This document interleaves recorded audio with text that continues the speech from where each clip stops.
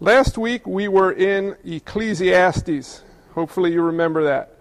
And we talked about life being vanity and a chasing after the wind, and how we were made for eternity. We have a desire to be known and remembered, to have a purpose, meaning, etc. And that apart from Easter, life would be vanity, a chasing after the wind.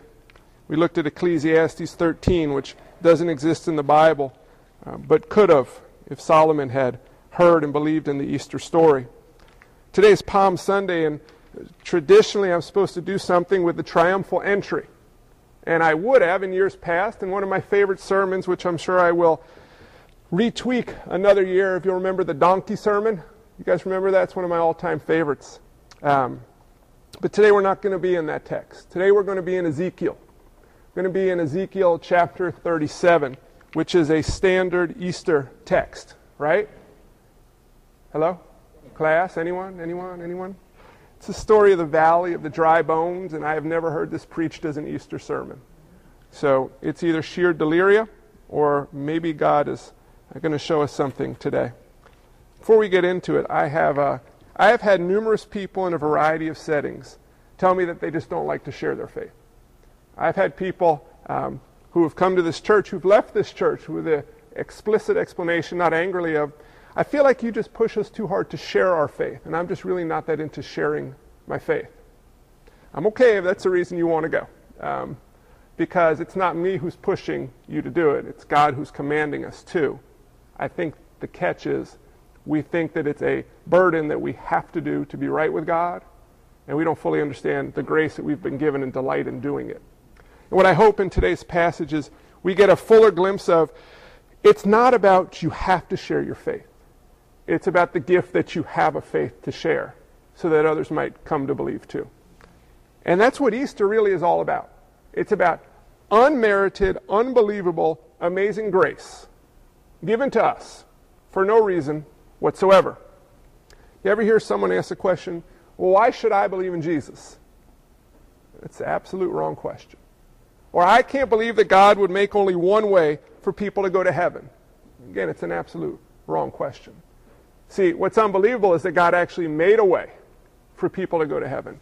And why should you believe in Jesus? Because Jesus is the King. He is the only God, and there is none like him. And when you see what God did for you, it should blow your minds more fully, time after time. So today we're in Ezekiel. And rather than just jump into the text, let me set the stage, because not everyone knows who Ezekiel is and what these 40-some-odd chapters are all about. I'm sure most of you have memorized the bulk of the book, but just in case. Ezekiel was a prophet. He was a married man. He had no children. And he lived during the time of the Babylonian captivity. It's 597 BC. So he lived about 600 years before Jesus came and dwelt among us. Babylonian captivity. See, the Israelites, you all know, were a chosen people who lived in a land-based covenant with God. And they had this little problem with apostasy and disobedience. See, it's not new to our times. That God told them, this is what you will do. They said, okay, they didn't do it, and then they faced punishment. And God would forgive them, and you go through this cycle of disobedience, punishment, and restoration. This is not an endless cycle. There's an end when God no longer gives you a second chance. But with the Israelites, they were really, really, really bad, and they had a bunch of bad kings through the northern and the southern tribes, and we're looking at Judah here. And Judah had a series of bad kings. And with bad kings, the people's faith suffers. With bad leadership, the faith of people suffers. And when it came to 597 BC, God sent the Babylonians to take the people of Judah into captivity. So the king came in, and he took the brightest and the best of the people from Judah with him to Babylon. He left a remnant, basically the losers, people who were no good. And the king of the time was Jehoiakim. He was an 18-year-old king, and he went to Babylon. And his uncle Zedekiah was set up as a puppet king under the Babylonian king's authority back in Judah with a remnant of the people. Ezekiel went with those in captivity into Babylon. Okay, so you have some idea of who he is and when this is going on and stuff. Whenever you have a time of crisis in the Old Testament times, God would usually send a prophet to preach his message of repentance and call the people to obedience in him. To call them to repent, forgive them, and he would restore them. Okay? And Ezekiel was a prophet at this time who was called to declare that message. Now you might think these folks in captivity in Babylon were just dying to hear this message, but they weren't. They were a stiff-necked, stubborn, deaf people, spiritually speaking. So Ezekiel is declaring this message to an audience that wants nothing to do with it. Maybe you can relate if you ever tried to share the gospel with people. They just didn't care, they were indifferent, and they were apathetic. So what did Ezekiel do? He realized he couldn't make them believe, but he could speak with confidence, certainty, and walk in obedience. And as he did that, he couldn't make the people believe in him, but he could certainly make the people pay attention to what he said. Think about how that would apply to our lives. Think about if we told people the truth of who Christ was and what he did, and we walked in complete humble obedience to that truth. They might not believe us, but they'd look at us like, well, you know what? Your walk is backed by your talk. Maybe there's something to that. Well, that's what Ezekiel did. And in 48 chapters, we have the book of Ezekiel. And it is a book of visions and prophecies, just a few visions and a few prophecies. And if you would spend the time in that book, you would be humbled, shocked, comforted, and amazed. We're not going to do all 48 chapters today. We're going to take 14 verses. We're going to be in Ezekiel 37. I should probably turn there. I'm going to read it. Ezekiel chapter 37, the first 14 verses. And as I said, this is a vision of the valley of dry bones. Anybody familiar with that? Hopefully you will be after today. Before we get into it, let me pray. Father, as we go into your word, I pray that we might hear you speak. That we would understand these are not just words cleverly written down in smoky rooms a long time ago, but this is what you desire to communicate to us for all time, so that we might not just know there is a God, but know who that God is. Father, please quiet our minds and soften our hearts, that we might hear from you today through your word. Holy Spirit, please minister to us and teach us. I pray that you would empower me to speak your truth, and that you would help all of us hear what you have to say and come to know you more fully as a result. Amen. Ezekiel 37. The hand of the Lord was upon me being Ezekiel, and he brought me out in the spirit of the Lord and set me down in the middle of the valley. It was full of bones, and he led me around among them. And behold, there were very many on the surface of the valley, and behold, they were very dry. And he said to me, Son of man, can these bones live? And I answered, O Lord God, you know. Then he said to me, Prophesy over the bones, and say to them, O dry bones, hear the word of the Lord. Thus says the Lord God of these bones, Behold, I will cause breath to enter you, and you shall live. And I will lay sinews upon you, and will cause flesh to come upon you, and cover you with skin, and put breath in you. And you shall live, and you shall know that I am the Lord. So I prophesied, as I was commanded. And as I prophesied, there was a sound, and behold, a rattling, and the bones came together, bone to its bone. And I looked, and behold, there were sinews on them, and flesh had come upon them, and skin had covered them, but there was no breath in them. Then he said to me, Prophesy to the breath. Prophesy, Son of man, and say to the breath, Thus says the Lord God, Come from the four winds, O breath, and breathe on these slain, that they may live. So I prophesied as he commanded me. And the breath came into them, and they lived and stood on their feet, an exceedingly great army. Then he said to me, Son of man, these bones are the whole house of Israel. Behold, they say, Our bones are dried up, and our hope is lost. We are indeed cut off. Therefore prophesy and say to them, Thus says the Lord God, Behold, I will open your graves and raise you from your graves, O my people, and I will bring you into the land of Israel, and you shall know that I am the Lord when I open your graves and raise you from your graves, O my people. And I will put my spirit within you, and you shall live, and I will place you in your own land. Then you shall know that I am the Lord. I have spoken, and I will do it, declares the Lord. All right, so what's going on there? Look at this vision. Ezekiel is a priest. Priests are not allowed to make contact with dead people. So God, in a vision, takes this priest prophet Ezekiel and sticks him in a valley of dry bones. What's a valley of dry bones? It is basically disgusting. Imagine a battle scene. You ever read Civil War history? Hopefully you have. And the magnitude of death that took place in short periods of time. Imagine bodies laid out for such a long time that they had no flesh left on them, deep and wide in a valley. There was a lot of death that took place here, and this priest is walking amongst the dead. And it says that they were very dry bones. What does that mean, very dry bones?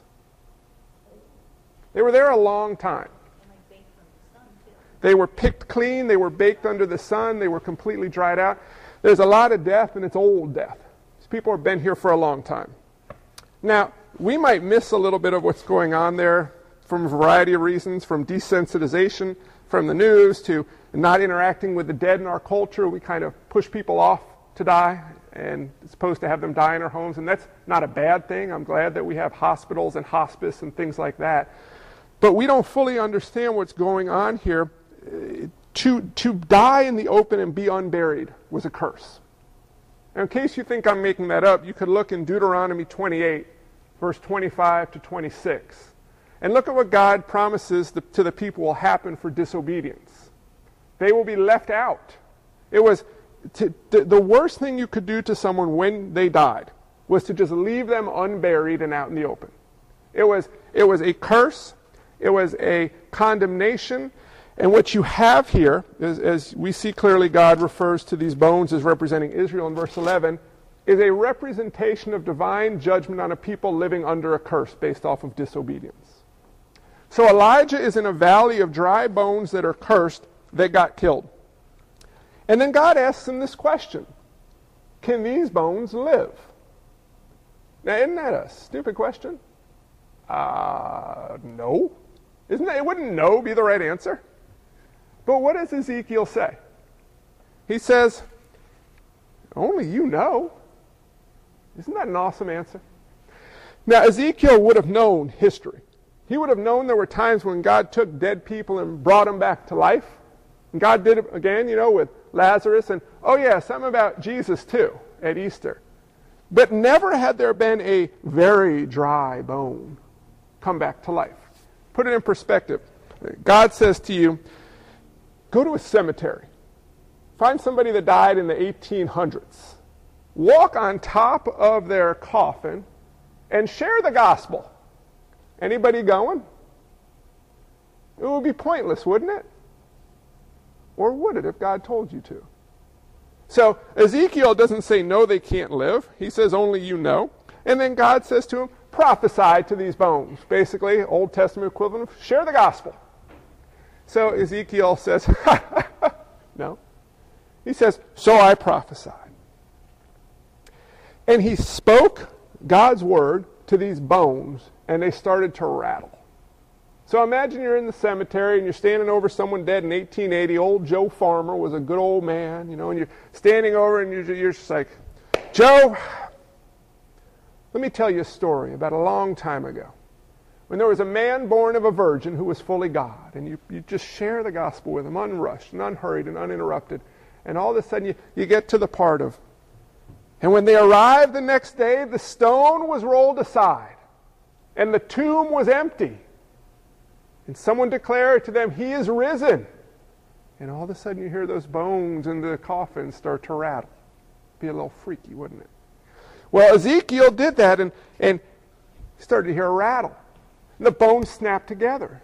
Now, these priests, if you'll remember, they were part of the sacrificial system, so they were good at filleting out dead things. He was watching the dead go in reverse. End product becomes beginning product. Bones snap, sinews attach, muscles, skin. All of a sudden, he has a fully built body, but it's not alive yet. Because he has to prophesy and call the wind, Hebrew word ruah, spirit, Holy Spirit, to come upon and breathe into these bodies. Remember back in Genesis, God formed Adam from the dust, and he put the whole stinking guy together, and then he breathed life into him. It wasn't until that he had a living human being. Ezekiel prophesies and the bones rattle, they come back together, and breath is drawn into them, and they are given life. And then after this happens, God explains what's going on.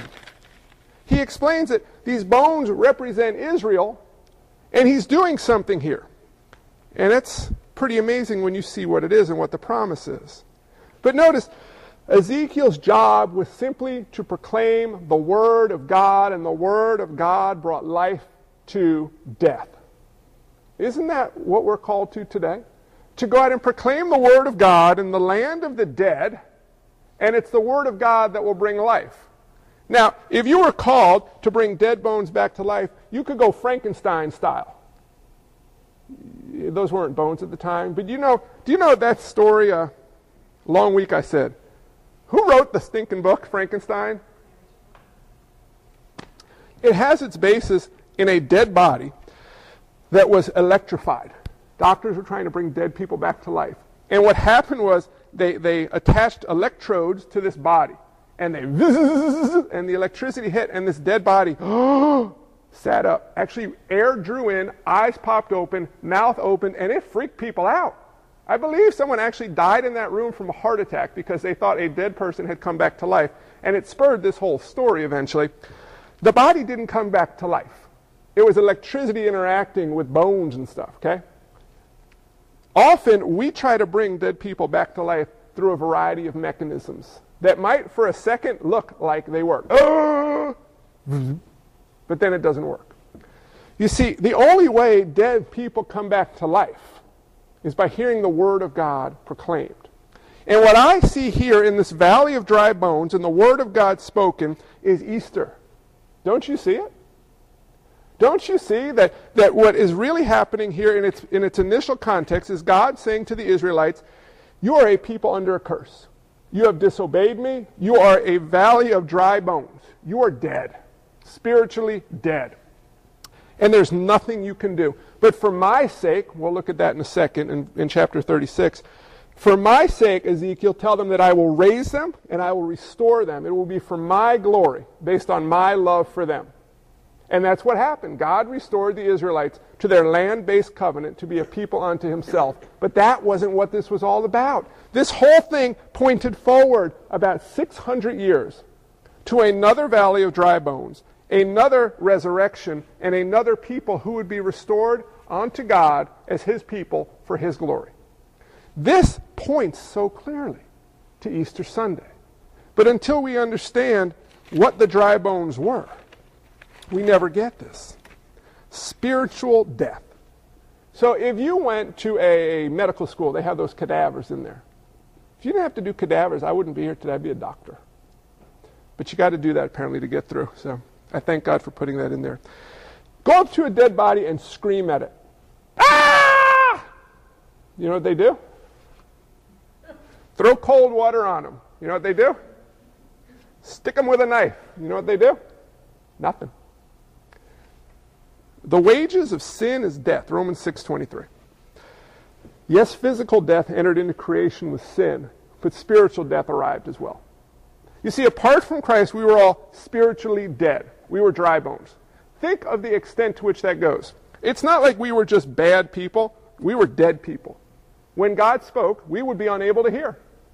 A physically dead person cannot respond to sense, feel, or any type of stimulus. They have no response to it. A spiritually dead people, it's the same thing. They cannot sense, feel, or respond to God. Not at all. They are laying there dead. You can do all you want. As a person, you can walk up to them and tell them whatever you want. You can communicate the truth to them clearly. They cannot respond to it because they are spiritually dead. Our job isn't to go out and to make people believe in Jesus because we can't, no matter how fun, how cool, how attractive, how wonderful, how well-spoken the presentation is. You can't do it because they're dead. And so were we. But while we were dead, think of what God did. He rattled our bones. He took a dead, despicable, sinful, corrupt, wicked people who had sinned against him, who lived in open rebellion against him, and he not just spoke his word to us. Remember way back when we did the Gospel of John, John 1:14? And the Word became flesh and dwelt among us. Ezekiel spoke the word of God in the valley of the dry bones, and the bones rattled. God became flesh and dwelt among us to reveal himself to us, what he was going to do for us, and to let all of us know who we were, what we could become, and what that meant. Understand that this is a vision of who we were. When you stop and think that I was dead in a box, in a valley of dry bones, separated from God for all of eternity, and it wasn't about me just choosing to follow Jesus. Oh, God, I was a really, really, really bad person. I'm so sorry for being really, really, really bad. Will you forgive me and help me be a really, really good person? No. God, I was really, really dead. I don't want to be dead. But I know there's nothing I can do to not be dead except for Easter Sunday. Except for the fact that the wrath that was due me had to be taken upon someone, and a righteousness that I could never attain had to be put upon me. You see, Jesus had to live a perfect life because that's a requirement for keeping God's covenant, his command. You have to live perfectly. You have to be perfect as your heavenly Father is perfect. And guess what? Through Christ you are. But apart from Christ you can never be. The wrath of God had to be taken upon someone who was a person. Jesus had to be fully God. He had to be fully man to take the wrath and to live in perfect obedience. And apart from that, we could never be right with God. And why did he come? Because you are so good that God really, really wanted you to be able to spend forever with him, or he'd be really sad. No. You are, stop and get this right. Each and every person here is so incredibly important, it's beyond your ability to comprehend. You are far more significant, far more important, far more loved, and far more valuable than you can ever, ever, ever comprehend. But you ain't God. You are not the most important thing in creation. But you are far more important than you realize. Stop and put that into perspective. God didn't die for you because he needed you. God died for you because he loved you with a love you can't fully comprehend, but because you needed him. You see, Jesus died to save you for his glory, not for yours. Jesus didn't say, I come because I want to give you everything you want so that you'll be happy and you'll be my friend. No, Jesus came because you were dead, and there was nothing you could do about it, but he loved you so much that while you were still a sinner, he died for you to restore you to a position that you were made for. That's why Colossians 3:1 talks about we were raised with Christ. Well, to be raised, you had to be dead. Easter is about, yes, Christ dying and rising from the dead.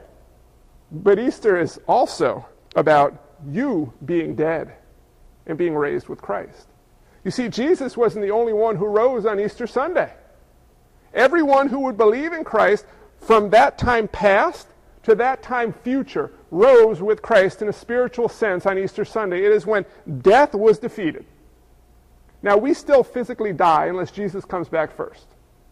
But death is not the end of our story, is it? The end of the story is eternity after death. And you spend it in one of two places, in the land of the dry bones, and it's not quiet and peaceful like a cemetery. It's where there's weeping and gnashing of teeth and eternal torment. You can't understand how bad the physical aspect of hell is, and that pales in comparison from the eternal separation from the love and grace and mercy of the Father and the Son and the Holy Spirit. Or your bones rattle for God's glory, and you're risen from the dead too, and you get to spend eternity with God. Look here at Ezekiel 36. Flip back one speck here to verse 26. God says, "And I will give you a new heart, and a new spirit I will put within you. And I will remove the heart of stone from your flesh, and give you a heart of flesh. And I will put my spirit within you, and cause you to walk in my statutes, and be careful to obey my rules." And down in verse 32 he says, "It is not for your sake that I will act, declares the Lord God. Let that be known to you." In verse 36, "Then the nations that are left all around you shall know that I am the Lord." When you read 26 and 27, so clearly God's talking about giving us a receptive heart, creating me a clean heart, O God, and renew a right spirit within me. I will put my spirit upon you. At this time, Ezekiel and his hearers could not have fully understood the Holy Spirit would dwell within them. But that's so clearly what he's talking about in here. And I will put my spirit within you, and listen to this, and cause you to walk in my statutes and be careful to obey my rules. Back to where I started here. You don't share your faith to be right with God. You share your faith because you have it. You don't walk in obedience to be right with God. You walk in obedience because you're right with God. The question logically follows, then why don't I share my faith all the time? Why don't I walk in perfect obedience all the time? Take heart. Nobody does it perfectly.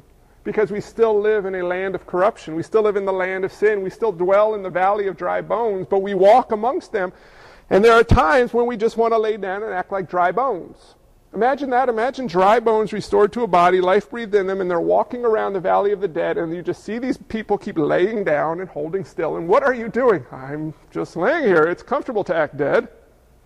That would be obscene, wouldn't it? Get up, you're alive. But it's cozy down here. I like hanging out with dead bones. Get up, you're alive. Keep moving. Look where you can go. Look what you can do. Look whose you are. Get up.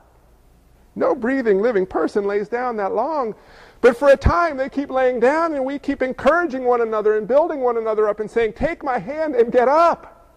Let me show you, walk with me. And we follow our good shepherd as we walk through the valley of dry bones. It's unbelievable what happened here.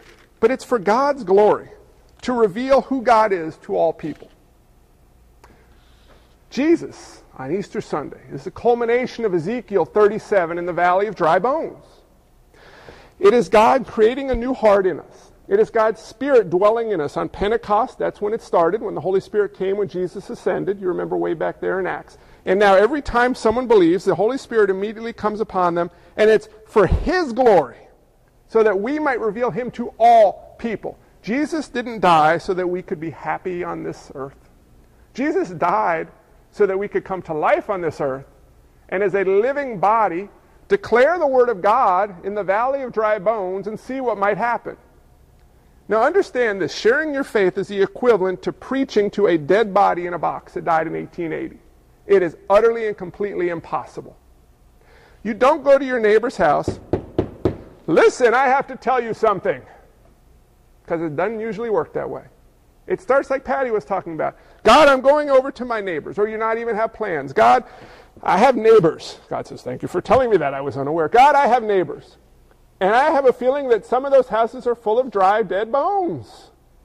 And I know that you sent your son so that dry bones could have life, and I praise you and thank you, and am amazed that you gave me life, and I pray that I would use this mouth that you built, and these lungs that you stuck in me, and the vocal cords that you constructed so precisely, to be used for your glory, and to, excuse me, I got woozy, to declare your good deeds, to declare your love to the lost. And then you know what happens? Your neighbors ask questions. Your coworkers say, why do you believe what you do? Your opportunities when you go out amongst the town blow your mind. Because that's what Easter is all about. Jesus Christ has risen today. Yeah, but you know why? For 3 reasons, I think. Well, heck, it's got to be more than 3, but 3 from today. To rattle your bones. You like California, you're a California girl. You're used to bones rattling out there at earthquake time, right? There was a big earthquake that happened when Jesus rose, yeah? There was a bigger one that happened when people came to life. Your bones rattled. The sinews came on, the flesh, the skin. He came to rattle your bones, to give you life. He came because he loves you beyond your ability to comprehend. And he came because he commissioned you to speak his life-giving word in the valley of the dead bones. You see, that's what Easter's all about. It's not about bonnets and dresses and bunnies. They're fine. But let's remember what it's all about. It's about dead bones rattling to come back to life for God's glory and your good. Easter makes no sense until you understand what you were, who you've become, and why. So, do anyone here struggle with sharing their faith? Don't we all? Do you know why we struggle with it? Because we struggle with understanding grace. Does anyone struggle with walking in obedience to God? Do you know why we struggle with it? Because we rely too much on ourselves and we fail to understand grace. Does anyone here fail to understand who Christ is and why he died for them? Perhaps, and you know why? Because apart from Christ, you're spiritually dead, and if you have an inkling of, God, I want to know who you are, you ask God, please reveal yourself to me, because God says, seek me while I may be found. And if you seek him, your bones rattle. The sinews come on. The flesh goes on top. And all of a sudden you'll feel, you can breathe. The Holy Spirit will come upon you. But as living people now, we need to walk in obedience so we can live more fully, breathe more deeply, and preach more boldly the awesome truth of what happened on Easter Sunday. Let's pray.